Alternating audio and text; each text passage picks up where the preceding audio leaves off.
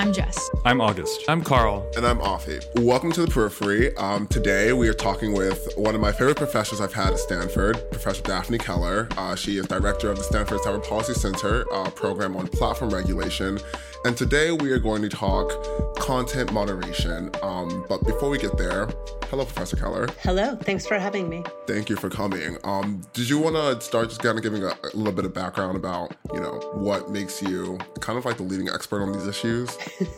Well, I won't endorse that characterization, but you can quote me on so that I was a lawyer at Google for 10 years, including being the associate general counsel in charge of web search. And so I saw a lot of really interesting questions come up where governments wanted Google to take down content or people other than governments did, and dealt with laws all over the world that affected that.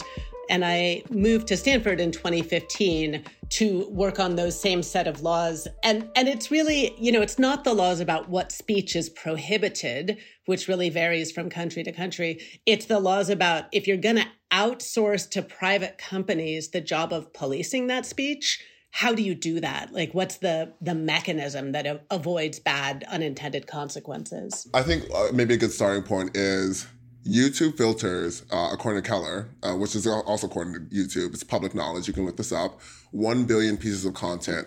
Was it a year or daily? It was last quarter. 1 quarter? It was 1 quarter, 1 billion comments on one platform, part of one company. I think I read recently that YouTube took down over 1 billion comments last quarter.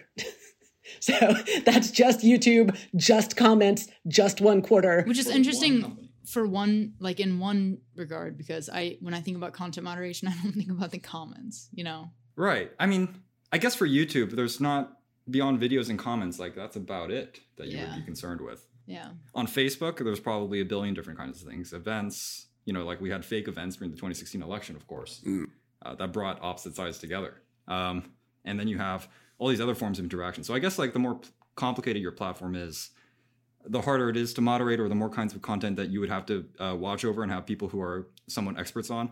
But I think this touches on a broader point, which is like our conversation with Keller was about a very unprecedented problem, which is that we have huge platforms that pool a bunch of information from millions and millions of people. Almost every American is somehow involved in these platforms, and their speech is there. The information they receive is there. And yet there is no way, technically or from a policy perspective, to actually moderate that content and make sure that all that content is legal, that content doesn't violate people's copyrights, that it doesn't defame people, that it isn't just dangerous misinformation that we deem as a society to be bad for us, like Russian disinformation during an election. And the reason for that comes back to like what the platforms originally were intended to be, which is like they're not held to the same media standards because they weren't supposed to be media. Right. But No, they are. They very much are. If anything, even if we classify them as not media depends on them for their lifeblood. Well, okay, because my take on content moderation has become much more sympathetic to these platforms, given, I took Keller's class and, the perspective of it is not easy to give people the platform they're looking for when everyone wants a different platform. And at the same time, everyone's almost dependent on these platforms. She was talking about, how Facebook made that one move to get rid of news because they didn't want to be news. They didn't want to be news. Yeah. And then that fundamentally affected the bottom lines of all these news platforms. Probably about the same time that YouTube was cranking up the news component of what they showed users, Facebook was cranking it down because there was all this criticism after the 2016 election about political content and fake news being presented to users. And Facebook, at least this was their public messaging, that, they could have had other reasons, but Facebook said, okay, we're going to dial down how much news people see, even if it's friends and family sharing it, and dial up how much content is just regular friends and, baby pictures, friends and family content. And for news publications that depended on Facebook for traffic, that was a huge problem. They had reshaped their business models and their website technical implementation and so forth. Independence on Facebook, bringing them traffic. And now suddenly that changed. So yeah, you can't serve all of those functions at once, and whichever one you pick can have real downsides. I remember having a debate with some of our classmates about, what if this is the best that these platforms can look like? Mm-hmm. And Jess, you had Keller talk about this one quote that she had on her Twitter account. I sort of was stalking you online before this interview. And I found your Twitter account, and you have this great tweet that you have pinned. And if you don't mind, I would like to read it, and I would like you to explain what it means. You say, "We imagine that platforms can bring the whole sprawling chaos of human behavior into compliance with the law, make our lives policeable and policed to a degree no government in history could have imagined. Not only do we seem to think it's possible, we think it's a good idea." And then in your comments, you say, "I'm using the first person plural in confusing ways. When I say we, I don't mean you, and some of the time I don't mean me." So I just want to know, what?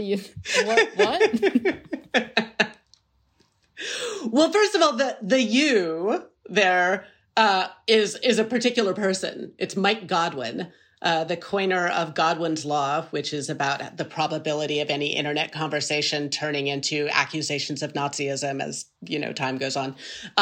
So I wasn't trying to put words in Mike Godwin's mouth specifically. But I think there is a collective sense right now that all of this misbehavior on the internet can be policed, if only platforms would do the right thing. And I think in a way that reflects our failure to grapple with just how different human communication is now that the internet has arrived. Things that we would once have muttered to a friend in a bar or heard in a sermon in a church or passed as a written note to our friends in grade school, all those things now are digital and they're sitting on a privately owned server somewhere. And so, the ephemeral becomes permanent and the local becomes global and things West that are Elm constrained. Caleb. What's that? West Elm Caleb is this TikTok trend of some girl who got ghosted by a guy. And now West Elm Caleb's Hinge account is a global phenomenon that companies are jumping in on to advertise the fact that they're not West Elm Caleb. See, this is like a perfect internet thing. I don't even know who West Elm Caleb is, but I know that people have very strong opinions about it. Strong, very strong. Yeah, but, because these things are now policeable, they're sitting on servers, we can check them all. And by the way, because the servers are owned by private companies and they're not constrained by the First Amendment, so they can censor in ways that governments can't, and they're not constrained by the Fourth Amendment, so they can surveil in ways that governments can't. That just opens all kinds of doors toward regulating human speech and behavior in ways nobody ever conceived of before. And, COVID has pushed us even further in that direction because now everything we do is online. There's less and less space outside the regulable world of the internet. So, I think it's early days. I think we have not worked through how governance should work and how human rights or constitutional rights should work in this new framework. And this is what gets at the debate I was having with my classmates. A lot of these issues are not really content moderation issues. I mean, they come through in content moderation, but people are putting this out there. People are saying this. People are spreading this. And people are spreading this for a reason that has nothing to do with technology. They're spreading this for reasons that have to do with their identity, that have to do with their economic situations, and that just have to do with being a human, and which is being, susceptible to lies. It's being susceptible to narratives. It's being motivated and driven with maybe not necessarily the most pure intentions. And we're looking at these platforms often as the ones who should and must make everyone live in the society that we view as perfect. Yeah, and in terms of people being gullible or liking to gossip. Like the question is whether platforms think that's an asset or a liability. And I think that Keller's point is like, it depends on the time, like it depends on the timeline, because specifically at the time that Facebook decided it was a legal liability, that's when YouTube decided that it was like their moral responsibility to start like carrying news content. And this is a very important question, but it's also a legal question that's been tested in court, which is, what do we do and how do we feel about amplification? It's true that disinformation, people have lied since people have talked.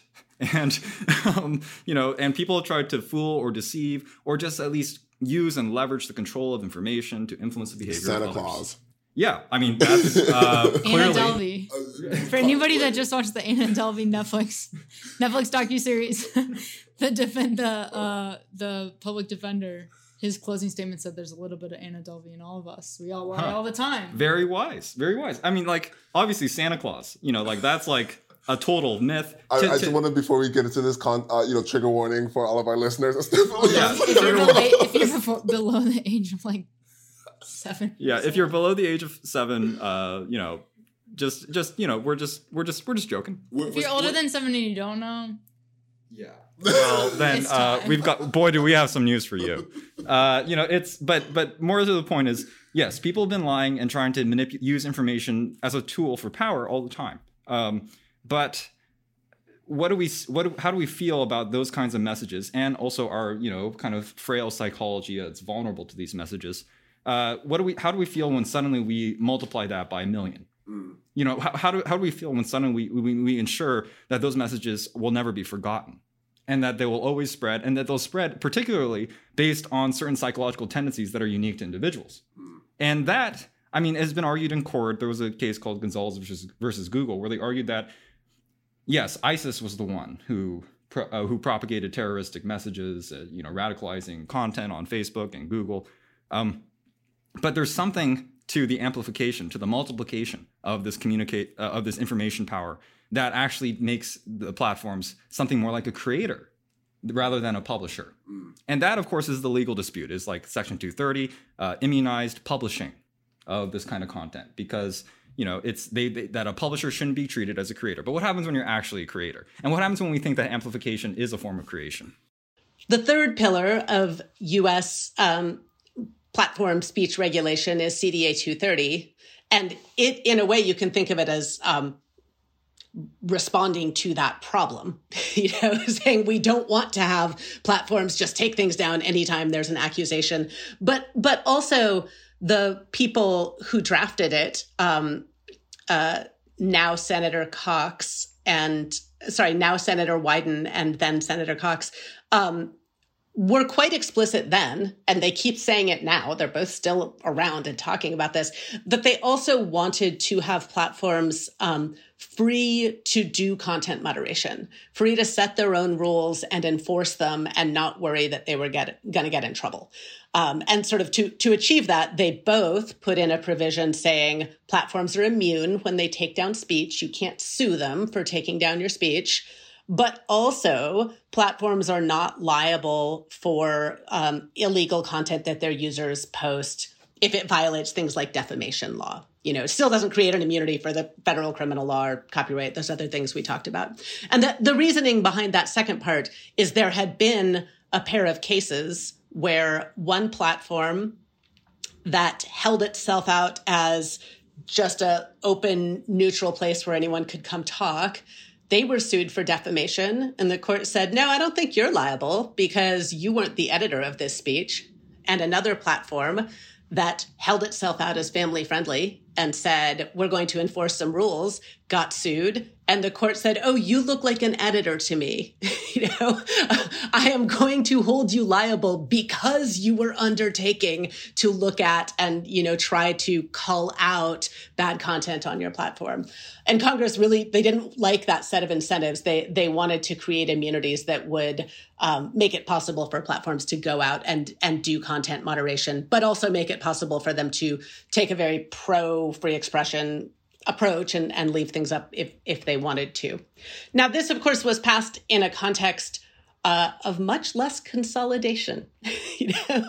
I don't think anyone expected that so much of the world's speech would be mediated by a very, very small number of companies back when this law was passed.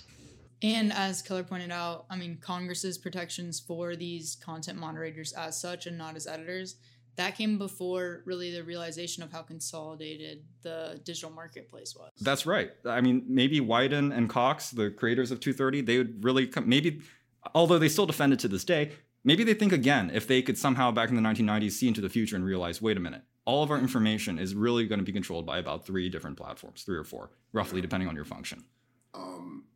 And everyone is going to be on it. When we started this podcast, we were concerned with the fact that we're entering a whole new world of new tools that we don't really understand. We still don't really understand them. Like, we're still learning what is Twitter and what is its utility. We're still learning what is YouTube and what is its utility.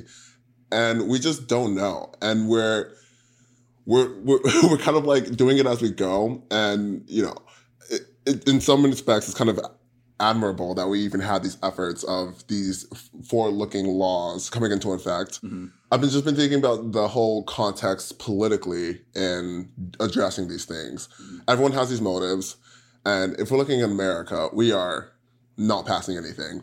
We're not going to pass anything. We're not going to address anything. We're just going to fight about it to whip up a coalition to get people in the office to maybe do something, probably do nothing. Mm-hmm.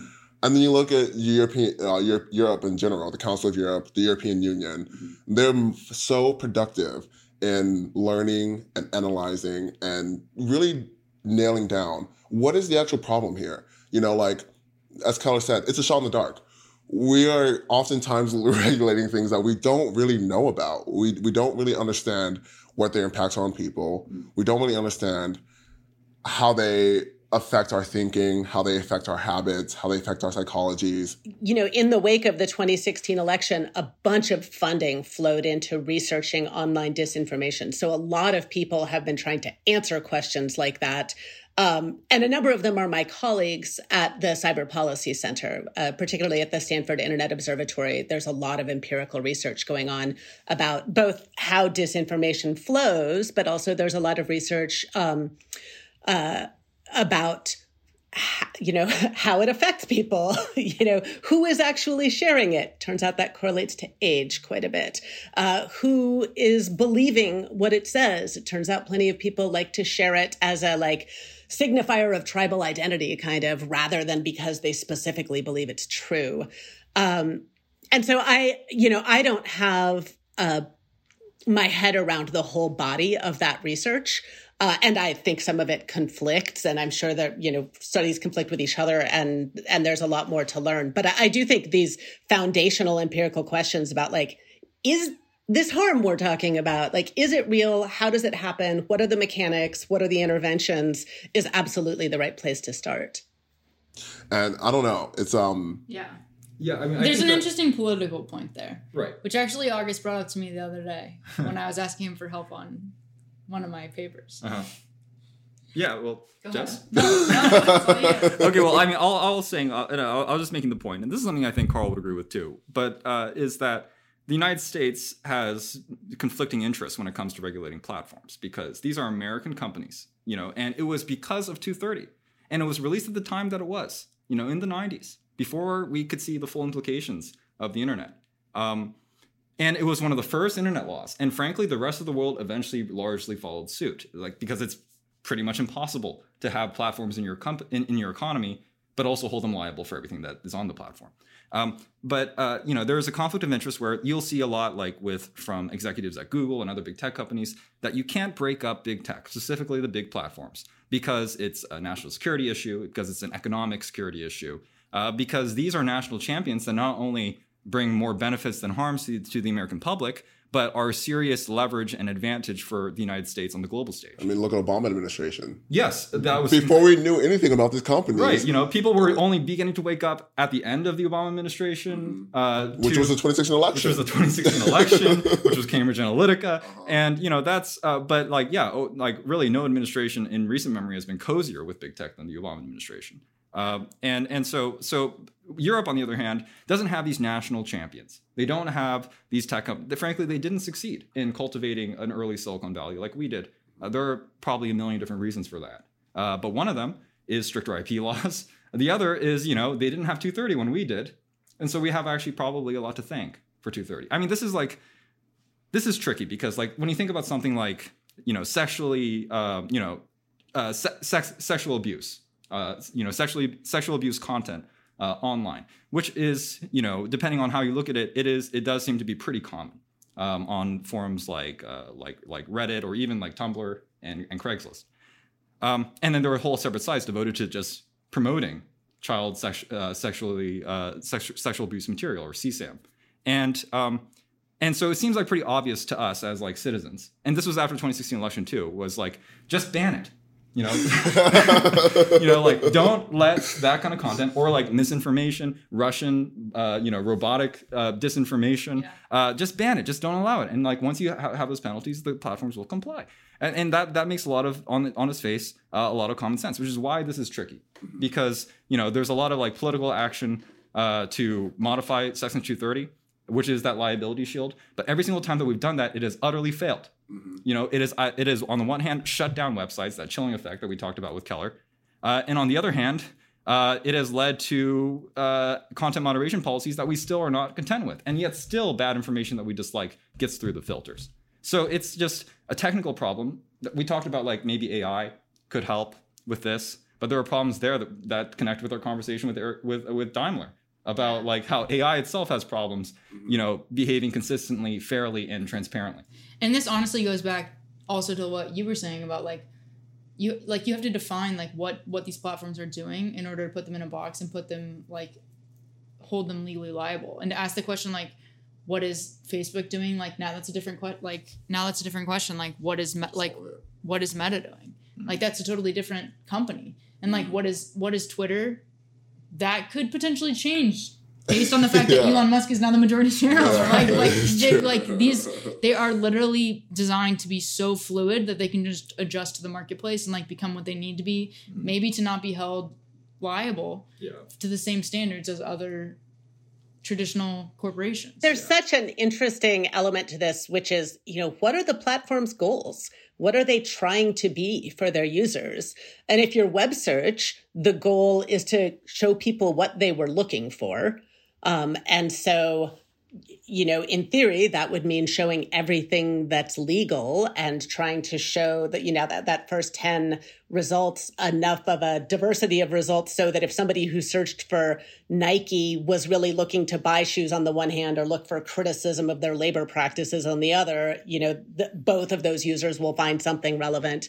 But even web search has sort of moved into taking some things down, such as non-consensual sexual images voluntarily over the years. Can I ask one question? Because, this is kind of making me think content moderation itself is kind of equally as undefined as AI. When we're talking about content moderation, what are we actually talking about? Because we're clearly not upset about most content moderation. Most content moderation is terrorist content, child pornography, sexual abuse. So, but yet it still has this incredibly, tough political, social and cultural dimension to it that gets everyone riled up. I think myself, August in his books. Don't mind me. I think, for me personally, I brought this up in the interview, but my first blush of my understanding of content moderation was on gay Twitter. All these content creators who are quite radical, quite, oftentimes speaking truth to power, in my perception, they were frequently barred and taken offline. And there was this perception that this was targeted. And, Kelly even acknowledged there's some research out there that there is a disproportionate enforcement of these policies. And then even more currently on TikTok, and we'll talk to Lip Gloss, content creator on TikTok, where there's a ton of Black women who are content creators who have the same kind of, social justice or cultural justice angle. And there's a big sweep of their content. Meanwhile, there's other accounts of equal or greater size that seem to be clear violation of these policies. So, and that's not content moderation per se. That's discrimination, actually. It's censorship, actually. I tend to think of it in the sense, like, if you're going to hold someone legally liable for something, I think, especially if it's going to be something they, like, should have reasonably anticipated, it needs to extend naturally from, like, legal sources they can understand. So I think, like, First Amendment speech is restricted when it's dangerous, right? Like, when it poses a threat. And that even extends, like, beyond American borders. Like, I think very recently there was this case in the UK where a man was sentenced to, like, a certain number of community service hours because of, like, a very offensive tweet. Which he actually, like, his defense counsel said, like, oh, he erased it after 20 minutes. So, like, what are we even talking about here? Because it doesn't exist anymore. But, like, the tweet itself, I think, called for, like, violence against some, like, former military member. But the idea being, like, look, this posed a threat to someone. And so, in a sense, you're liable for that. So, like, content moderation for me, I think, starts and encompasses calls to action, maybe, like, dangerous information, I guess, like, information that poses a dangerous threat or, like, calls for danger. But if it's just, like, an opinion, I kind of feel like in the marketplace of ideas, it has, like, even if you don't like the opinion, and I might, like, maybe I wouldn't like the opinion, I just feel like it deserves to be that, like, I don't know. Yeah, I mean, I it gets to be there legally under the First Amendment. Yeah, I mean, I think that that's a very strong argument. I mean, I guess 2 points here. One, what we view as content that should be illegal changes. You know, we used to have crimes of moral turpitude, where things that you said that frankly were just offended, you know, white Protestant Anglo-Saxon people. It's funny the contradictions in American history. We're like, First Amendment, but our history is quite complex. And, like, obviously, you know, we've always had laws regulating what you can say or show about sex. Sexual abuse, obviously, is still illegal. But, you know, that also has changed a lot in the past, where, like, people thought, like, oh, this is offensive and gross, but it was just porn, you know, and, you know, it's this. And so this leads me to the second point, which is, I just want to answer this question by bringing up a case. It was a case called Smith. And this case predated 230. It was about a very old man, immigrant, I believe, from Poland, who ran a bookstore. And that bookstore eventually ended up selling a book that was deemed to violate one of these crimes of moral turpitude, essentially, to be incredibly inappropriate, lewd, and, as an aside, poorly written. And you know, this case ultimately went up to the Supreme Court because it was a big question. Eleazar Smith didn't obviously read every single book in his bookstore. That would be impossible. He didn't have enough life left to read all those books. And all his job was to buy books from distributors and sell them. So why should he be held responsible for selling those kinds of things? Same thing with the clerk that actually sold the book. He's not reading this book before he sells it to you. And, you know, and people want the books. Right. And people wrote the books. Yeah, people wrote the books, you know, so there's obviously a First Amendment argument there. But moreover, it just seems unfair, you know, to hold him liable. And, you know, Potter Stewart, who also wrote in another case called Jacobellis, that when it comes to pornography, I know it when I see it. You know, classic quote. Comes up more than you would think. Yeah, very classic quote. One that you can honestly imagine, you know, someone on the Supreme Court today applying that again to this very same issue. Yeah. But he actually wrote here that what's more important is that the person should have known in some way that the thing is wrong. That the knowledge is more important, regardless of what is wrong or what is right, because that changes over time. But whatever that happens to be at a particular time, your scienter, or your knowledge, is the critical thing when it comes to imposing liability. And because Eleazar Smith didn't even know, was completely an innocent man, you know, that he was vindicated. And so that's, I guess, how I would answer what is content moderation. It is when people knowingly, at least defined under the law today, when people knowingly promote or allow content that they know is. I have to think that, like, these online platforms that at least serve as social medias, they have to know, because, like, in their perfect world, their platform is just an extension of everyday life. And they recognize that this happens in everyday life. Right. And so, the law should follow. And so for them, it's like, this is a public forum. Yeah. There aren't rules for public forums, like, to that extent. It's kind of interesting that we just immediately go to a legal solution. Yeah. Well, you know, law school. Here we are. And it's kind of, to Keller's point about, we're looking for these platforms to make everyone law-abiding citizens. But I think it's even further than that. We're looking for the law to make people good people. And I think even here, we need to, like, content moderation and discourse online, we need to really be thinking, I think, more expansively than what is our actual goal? Is our goal to limit racism and limit these harms in society that get perpetuated through our speech? Let's discuss hate speech and who are the people who speak hatefully, why, and what in what ways makes that more amplified and more online, but also in what ways makes that more amplified just in general.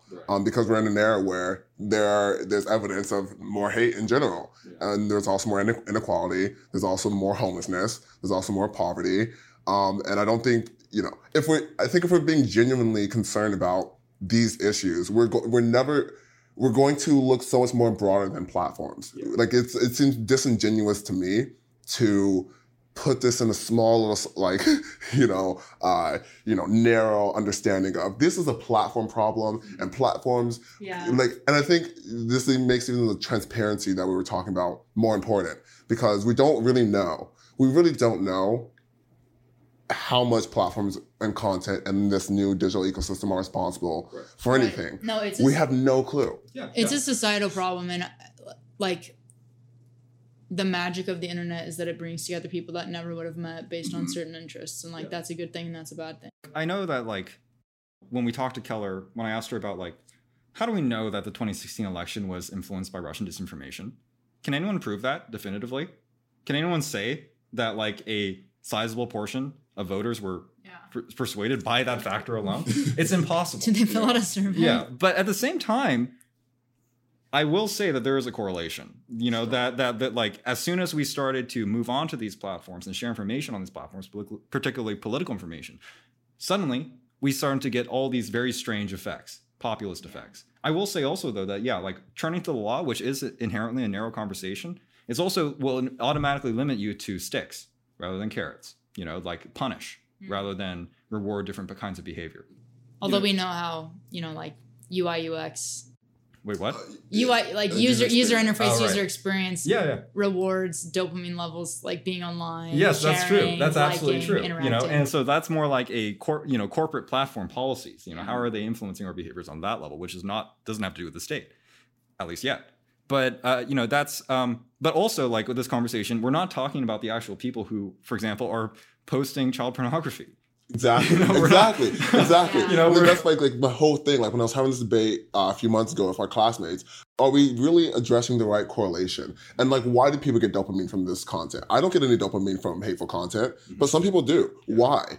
And that's it seems like a question we're not really even concerned about addressing here. It seems like we're all, back to my conspiracy theories, it seems like we're all just totally okay with the fundamentally bankrupt inability to talk across and empathize with each other, and instead of doing the hard work, because it's much harder. Well, I think people okay with it, or do they just accept it as a necessary part of being online? And I think we've been wanting to talk about people that are they choose to be offline, and those are the people that aren't okay with it and don't accept it as a rule of the game that they want to play. Yeah. I mean, I think that there's kind of a background assumption when we talk about regulating platforms, that platforms have kind of just opened a window to what is basically human nature. That really we've always been this. Which people hate. People hate when I say that. It's an additional plane without gravity. Yeah, it's had these platforms or something akin to it. Some kind of mass printing press that printed everyone's opinions back in the 16th century. We would have seen the same kind of disinformation. Maybe, I don't know, but I think that's the background assumption. I'm not sure if that's actually true. I think that platforms are influencing our behaviors in novel ways. I think that there are other, for example, economic disparities that are influencing people's behavior and also just how they communicate. So we're just dealing with a very complex system. And I think that in general, when we limit our conversation to platforms, it's out of practicality. Yeah. Because how do we start to socially re-engineer people? Well, I even want to push back on that, because I don't think it's really that I really think it's that impractical. I'm thinking about, we know empirically that hate crimes are less when everyone can afford their bills. And there are things we can definitely do within our body politic right now that help people pay their bills. Yeah. We can cancel student loans. We can do more for healthcare. We can do more for minimum wages. We can do more for opportunity. We can have UBI. We can do all these things in so many ways. But I'm going to get even more conspiratorial. You know, Let's go there. we have two parties that are really concerned about Section 230 that have the power to actually address some of the broader social issues that we know empirically, without having to open up Facebook, without having to open up Twitter, limits these types of social ills.